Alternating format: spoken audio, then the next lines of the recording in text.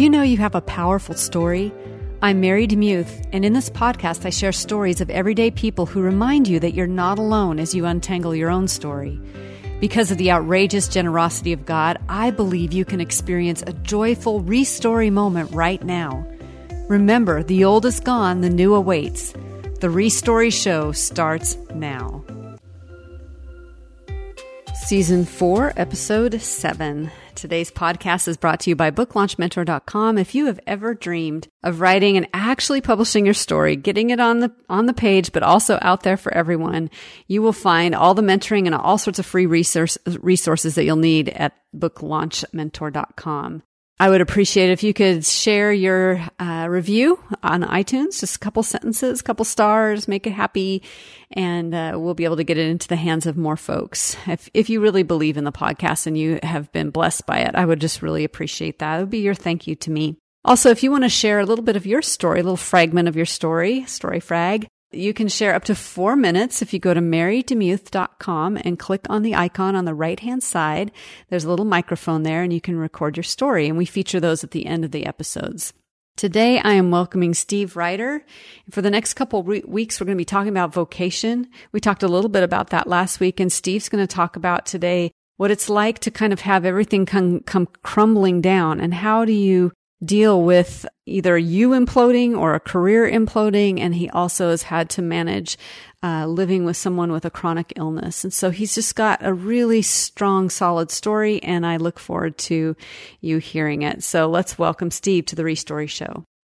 Hey everyone, it's Mary DeMuth with the Re-Story Show, and I'm so excited to have Steve Reiter with me on today's show. And Steve, thanks so much for coming on. I really appreciate it. Thanks, Mary, so much for having me. I enjoy listening to your show.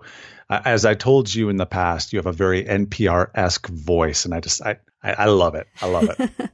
Now I just have to, NPR has to discover me. That's the only thing. So it'll come. It'll come. Tell us a little bit about introduce yourself to the listeners. Tell us about yourself. Yeah. So I was born and raised in southern Wisconsin. My parents raised me in a pretty legalistic church. I have found some that have been much more legalistic. And so about the time I hit my teenage years, I rebelled hard. And my last year of college was when I really came back to the faith. I was dating a girl. I had quit drinking, quit smoking, quit everything, and gone straight edge, actually. And New Year's Eve, 1996, I shot her, I called her up quick and I said, "Hey, what are we doing tonight?" And she said, "I'm going out with my friends. I don't know. Since you quit drinking, you're not much fun. So I'm going to go out." And so I remember just stewing in my apartment. I was on my computer on America Online back in the mid 90s.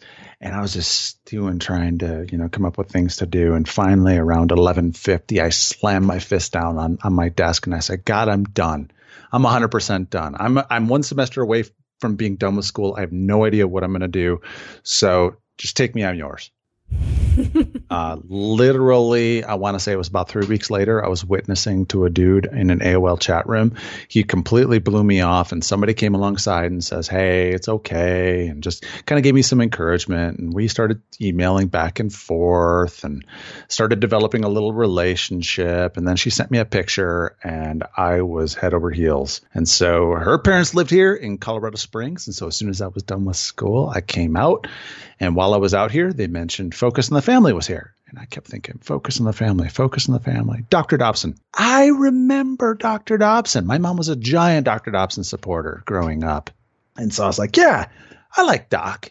He was one of those guys that my mom supported that never embarrassed the faith. You had all these 80s preachers and ministries that went off and did stupid things. And Dobson was the only one that didn't embarrass the faith. And so I'm done with school. I got nothing holding me in Wisconsin. I'm like, what the heck? I'll just get my foot in the door at Focus. And sure enough, I did. And I worked my way up through the ranks, became Dr. Dobson's chief audio engineer, and total worked for him 15 years. I left with him to go help start Family Talk when Focus decided to finish the leadership transition. Doc had been stepping back. And when they wanted him to finish that leadership transition, I helped him start Family Talk, which was the largest rollout in radio history. And so, yeah. And then money never really came in. I was doing 2 daily radio broadcasts with half the staff I had at Focus to do one. And it was killing me. Mary, I can't describe the level of hypocrisy that I felt in my heart, because here I was working at a quote unquote family ministry. And when I would go home, I had nothing left in the tank for my kids. And it just wore on me to the point where my last 2 months that I was there, I went to the doctor and I weighed less than when I started my senior year of high school. That's how much the stress had killed me. And so it was something that I knew that I needed to step away. I knew I needed to leave. And so I just stepped out of the boat and turned in my resignation and took a good 6 months to really recover. And just recently, in fact, when we were on we just got back from almost a 3-week vacation. And while we were there, I mentioned how much I had worked while I was at Family Talk. And my youngest son, who is 11 now, just turned 11, he was 5 at the time that I left. And he was like, "Oh yeah, we never saw you. And when we did, you were just, you were there, but you weren't." So it was something that I knew was good for my family. And so you have a wife, and what kind of children do you have? So I have a wife it'll be 16 years in October. And then we have 2 boys turning 13 in October and then 11. Oh, those are fun ages. I love those ages. Oh, it's awesome. It's great. And my wife has dealt with a lot of health issues over the course of our marriage. She has lupus, rheumatoid arthritis, also pulmonary hypertension. And so all of those factors, she recently saw a doctor who was kind of somebody that she was referred to. And this doctor looked at her history and everything, and she was like, "Wait, you have 2 kids?" Because everyone that she has seen with this sort of history, they don't have any kids just because they lose the kid. It's just bad for the mothers to have kids. And in fact, both pregnancies were very high risk pregnancies. And so we are very fortunate to have 2, let alone 1. That's amazing. So as you've thought about and prayed about what story you want to share with the Restory Show listeners, what one came to mind? I think it's the way that God has brought me back into media, because when I left working for Doc, and you got to understand something, I had really, around Focus and Family Talk, I had unprecedented access to him. Because when we didn't get enough done recording in Colorado Springs, Doc would take December and January to go out to Palm Desert, California, and just decompress, unplug, just slowly catch up on emails and people that he was connecting to. And so when we didn't get enough done here, I'd take a mobile recording setup to Southern California, and we'd set up and we'd record the opens and closes for broadcasts. And because it's Palm Desert, and because we had to turn off the AC, because you don't want the AC clicking on and off on the microphones, it would get kind of warm. And so we'd crank the heat down. We'd crank the AC up as high as we could, get it as cold as possible, start recording, turn off the AC, and then we'd break for lunch, crank up the AC again, turn it off as soon as we got back, and leave it off until we broke for dinner. And when we would break, we'd usually go out, all of us together. And when we were sitting around, we'd all be in shorts, T-shirts. Shirley'd make us lemonade. It was awesome. My favorite Dr. Dobson story that I love to tell is we had just broke for dinner and we went to this Mexican restaurant in the Palm Desert area, Palm Springs, Palm Desert area. And all 4 of us, Dr. Dobson, Shirley, John Fuller, who was the co-host of the broadcast, and myself, we're all sitting around just talking, laughing. We finished dinner and we're going to go to dessert over at a frozen yogurt place. And so when we stood up, Doc and Shirley saw somebody that they wanted to go see. And so they were like, "Ooh, we're going to go say hi. We'll meet you over at the frozen yogurt place." So John Fuller and I peel off to go to the restroom. I peel off to go to the car. I go to the restroom. And when I come out of the restroom, Doc and Shirley are walking about 10 yards in front of me, and they're holding hands. Here's a couple that had been married 48 years at the time, 47, 48 years at the time. And I saw how they loved each other. I saw how Doc loved Danae and Ryan. I saw who he was. And I can tell your listeners right now, behind closed doors, when those microphones were off, up in his office, out to dinner, in a car driving somewhere, he was exactly the same person behind the microphone that he was when the microphones were turned off and he was out there in the real world. And so here I was at the absolute just pinnacle of what I saw my career being. And when I left, I was so completely burned out. If I listened to audio, my ears literally hurt. It was difficult to describe. It was like my body was just like, no, you're not going to be going to do that. Stop. And so I was like, okay, what am I going to do? Well, about 6 months after I had left, we had a good friend. I had a number of friends who told me, hey, have you ever thought about being a financial advisor? Have you ever thought about being a financial advisor? And finally, in the last guy, I was like, what's the deal? I'm a radio guy. I'm an audio guy. And they said, well, we see a lot of guys in your situation that are kind of in their late 30s, early 40s, looking to shift careers. And I have a good buddy of mine who's a financial advisor in Parker, and he's a full-time pastor, but he's working part-time as a financial advisor. He's now taking his salary completely off the church books. So I just thought of you, man. And so I checked it out, and it felt right. Both my wife and I prayed about it, and we're like, okay, yeah, career change would be good. And my first year that I was a financial advisor, once I got all my licenses, vets would ask me, hey, what are your numbers? What are your numbers? How you doing? And I would tell them my numbers, and they were like, whoa, dude, you're killing it. You're absolutely killing it. Well, right around that 1 year mark, my wife started to get sick again. And all the doctors said that her lupus looked like it was still in remission. And so they thought it might be hormonal, and they started treating it as hormonal, but she kept getting worse and worse. Okay, it's not hormonal. We think it's blood related. And so they would keep treating her with over there, and she just kept getting worse and worse. Finally, to the point where it was in the spring of 2014 or 2015, she went in to University of Colorado Hospital up in Denver, and she weighed 86 pounds. Oh, dear. And the doctors were like, okay, and the doctors up there were fantastic. And they were like, okay, even though the lupus looks like it's in remission, these symptoms that are manifested, we think they are lupus related. So we're going to treat it like lupus and just see what happens. And literally within 6 hours, she was getting up by herself, which is something she hadn't done in months. She went to the bathroom by herself, which is something I had to help her do. I had to wash her and take care of her and clean the kids and help try and maintain homeschooling. And it was a really hard time. But God used that initial success really to just kind of keep us afloat because of the money that I had got under management, the assets under management. So she got better, and then she got really worse with the pulmonary hypertension.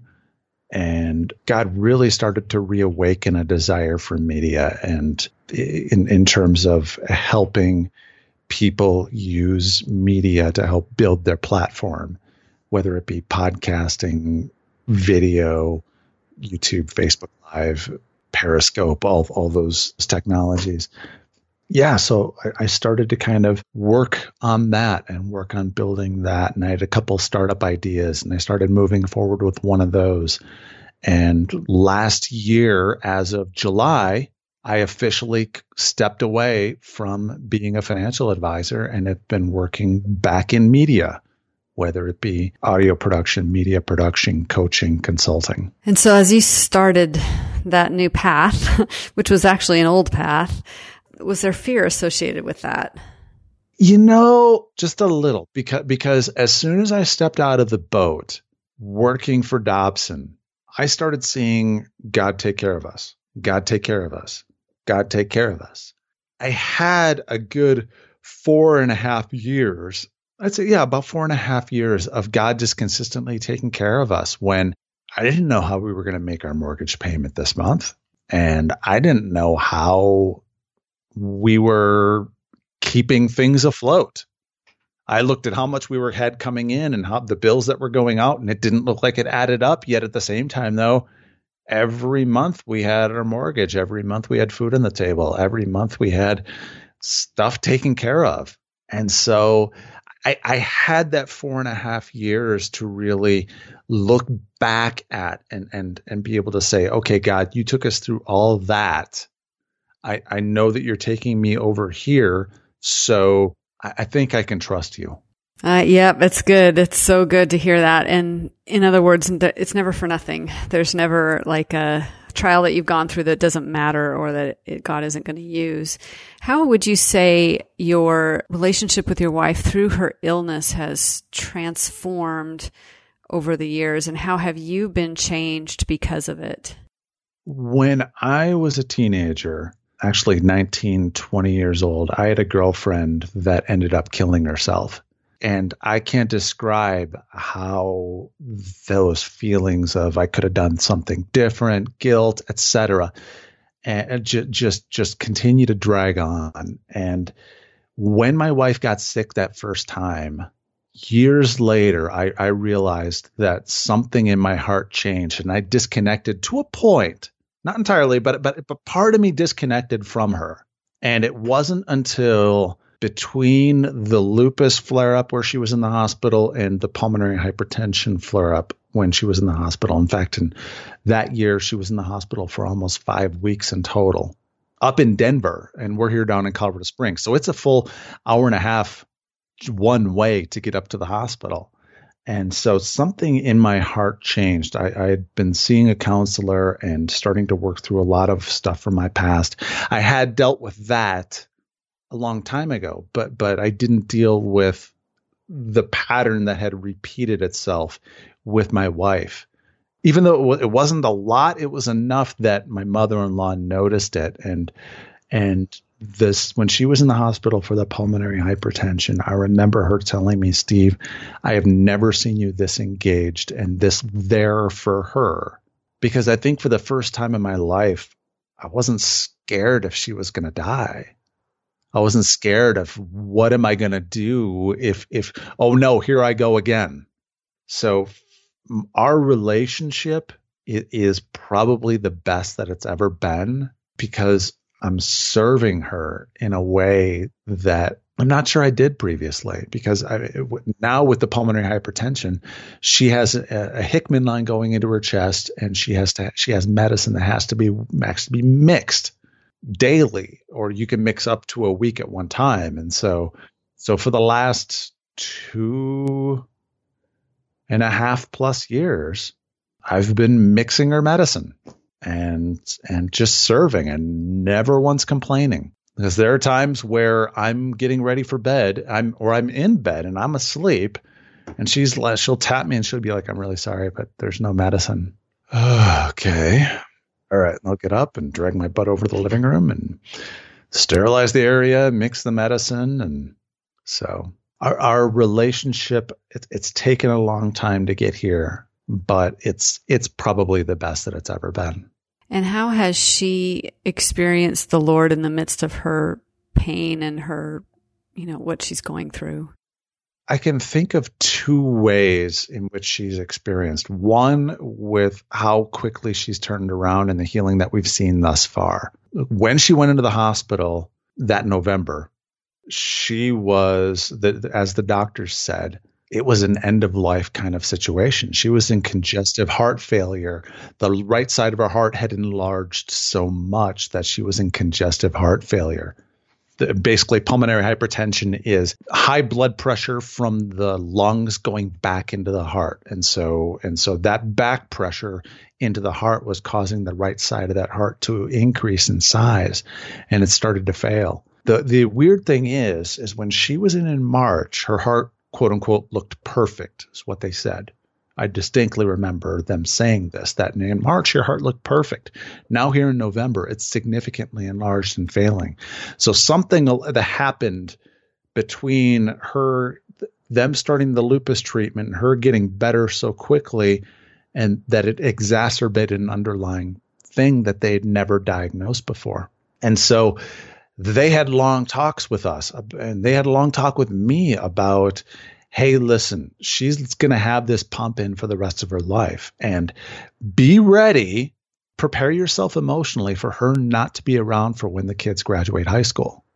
And so for me, it was a gut punch. Here I am serving my wife and, just taking care of her and emotionally there for her in a way that, I probably hadn't been since she first got sick. And so it was a gut punch, but we saw such a quick healing from that pulmonary hypertension to where a year later, she was still progressing significantly. And I'll give you an example. In August, September-ish, let's see, it had to have been 2015. The next year, we went to, just her and I went to Redding, California for the Heaven in Business Conference. And we drove out there, drove down to the Bay Area to go see her aunt and uncle, and then drove up the PCH to see the ocean. Her to get her feet wet. She grew up in Southern California, so she loves the Pacific Ocean. And we stayed with a good friend of mine who used to be the CEO of Bethel Media. And a friend of ours met us at the conference and then came to Colorado Springs 2 months later. And he said that that trip must have been so good for her spirit and her soul that it looked like she had more than doubled in terms of her health and well-being. And in fact, literally just the next doctor appointment, the doctor was, her pulmonary hypertension doctor was, that Hickman line that I said was going to be in there for the rest of your life.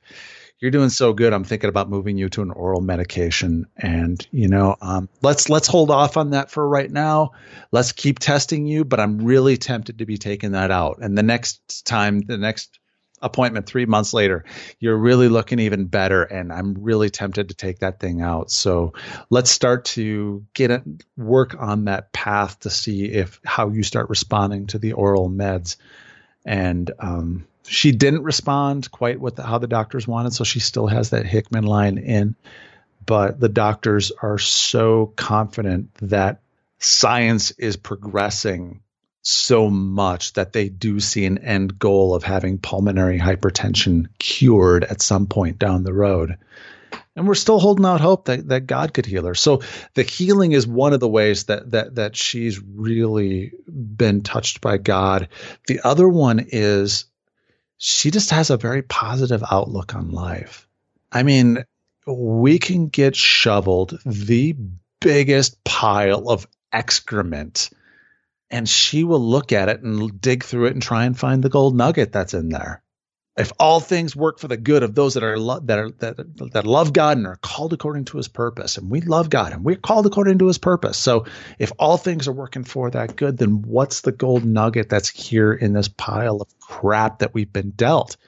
And one of those gold nuggets that she has found is that because of her outlook, she's able to really minister to especially women, mainly women, that are going through a very similar situation, that don't have that natural, that either have the faith and don't have that outlook, or they don't have the faith and don't have that outlook.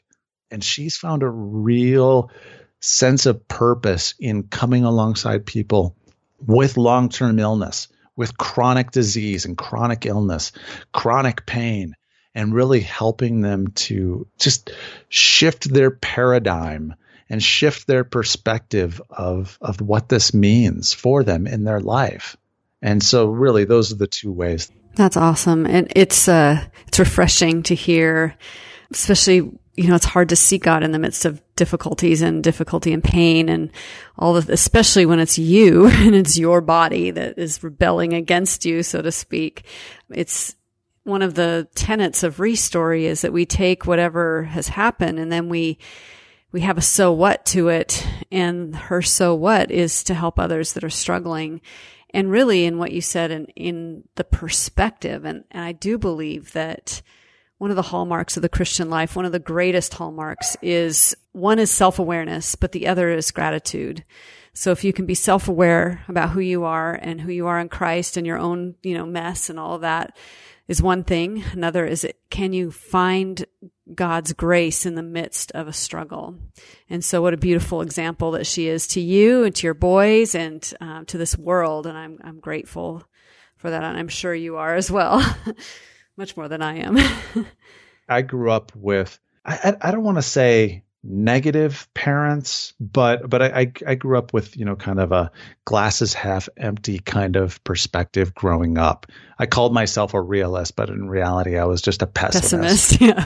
and I still am in some ways. I mean, having grown up in Wisconsin, I'm a diehard Badger and Packer fan. And so like a couple of years ago, the Packers were playing against the Detroit Lions, and they're playing horribly. And my wife's in there cheering for him. She's like, yeah. And I finally just gave up. I'm like, I'm sick of watching this. I'm going to go play with Caleb in his room. All the time I was in there, the Packers started mounting this comeback, last second Hail Mary touchdown that she had finally, when they had tied the game up, I think, or they were like one touchdown back, I'd finally come back out to watch it. And she was like, you missed all those great plays. You missed it. Don't hold out. Don't hold out until there's no time left out on the clock. So she's still working on me. She's still working on me. That's awesome. So, we've talked about your spouse's illness, and we've talked about you transitioning from a paycheck and kind of a prestigious job to financial planning, back to going back to media and all of that, and really having to trust God again for your financial well-being. So what kind of advice would you give to someone who's in that kind of liminal space of, okay, I think God's calling me to jump and do something on my own and be an entrepreneur again. I'm scared. What would you say to somebody like that? I'd say prayerfully, don't take any decision lightly. Don't take any decision lightly in the preparation for that. And when you really feel, and the people around you that you spiritually trust, when they give you that green light, and when you and your spouse are praying over it and you feel like you've got the green light, take the step out of the boat. Yes, there are going to be times where the waves will hit, and you will look like Peter down at the water and not across the water at Jesus and say, I don't think I can do this.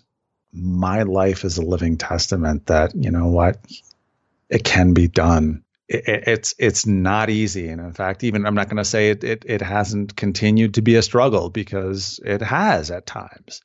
In fact, when we got back from our vacation, a couple clients and prospects that I had lined up for when I got back canceled or postponed, and and then my wife found out that the attorney that she works part-time for is bringing all of that bookkeeping work onto her own plate. And so now what's my wife going to do?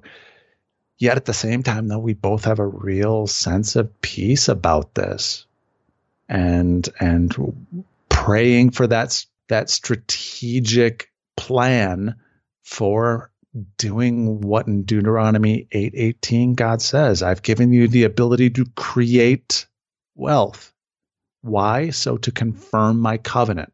Getting out of that mindset for me of being an employee and a paycheck receiver to somebody that creates wealth is something that has been a gigantic paradigm shift for me. And it's a journey that I'm still trying to work on and still trying to execute. And there are times where it's really good, and there are times where it's really lean. But at the same time, though, I'm down here in my office and I have more time with my kids to take a break on a nice day and go out for a 20-minute walk and just hang out with them. Or take a 15-minute break and go play some Battlefront, Star Wars Battlefront on the PS4 with my kids, or just kind of go jump on the trampoline with them. I remember John Fuller, the VP of broadcasting at Focus, telling me when I decided, I used to coach high school football, and when I stopped when Matthew was born, that very last season, Matthew was born during that last season, my firstborn.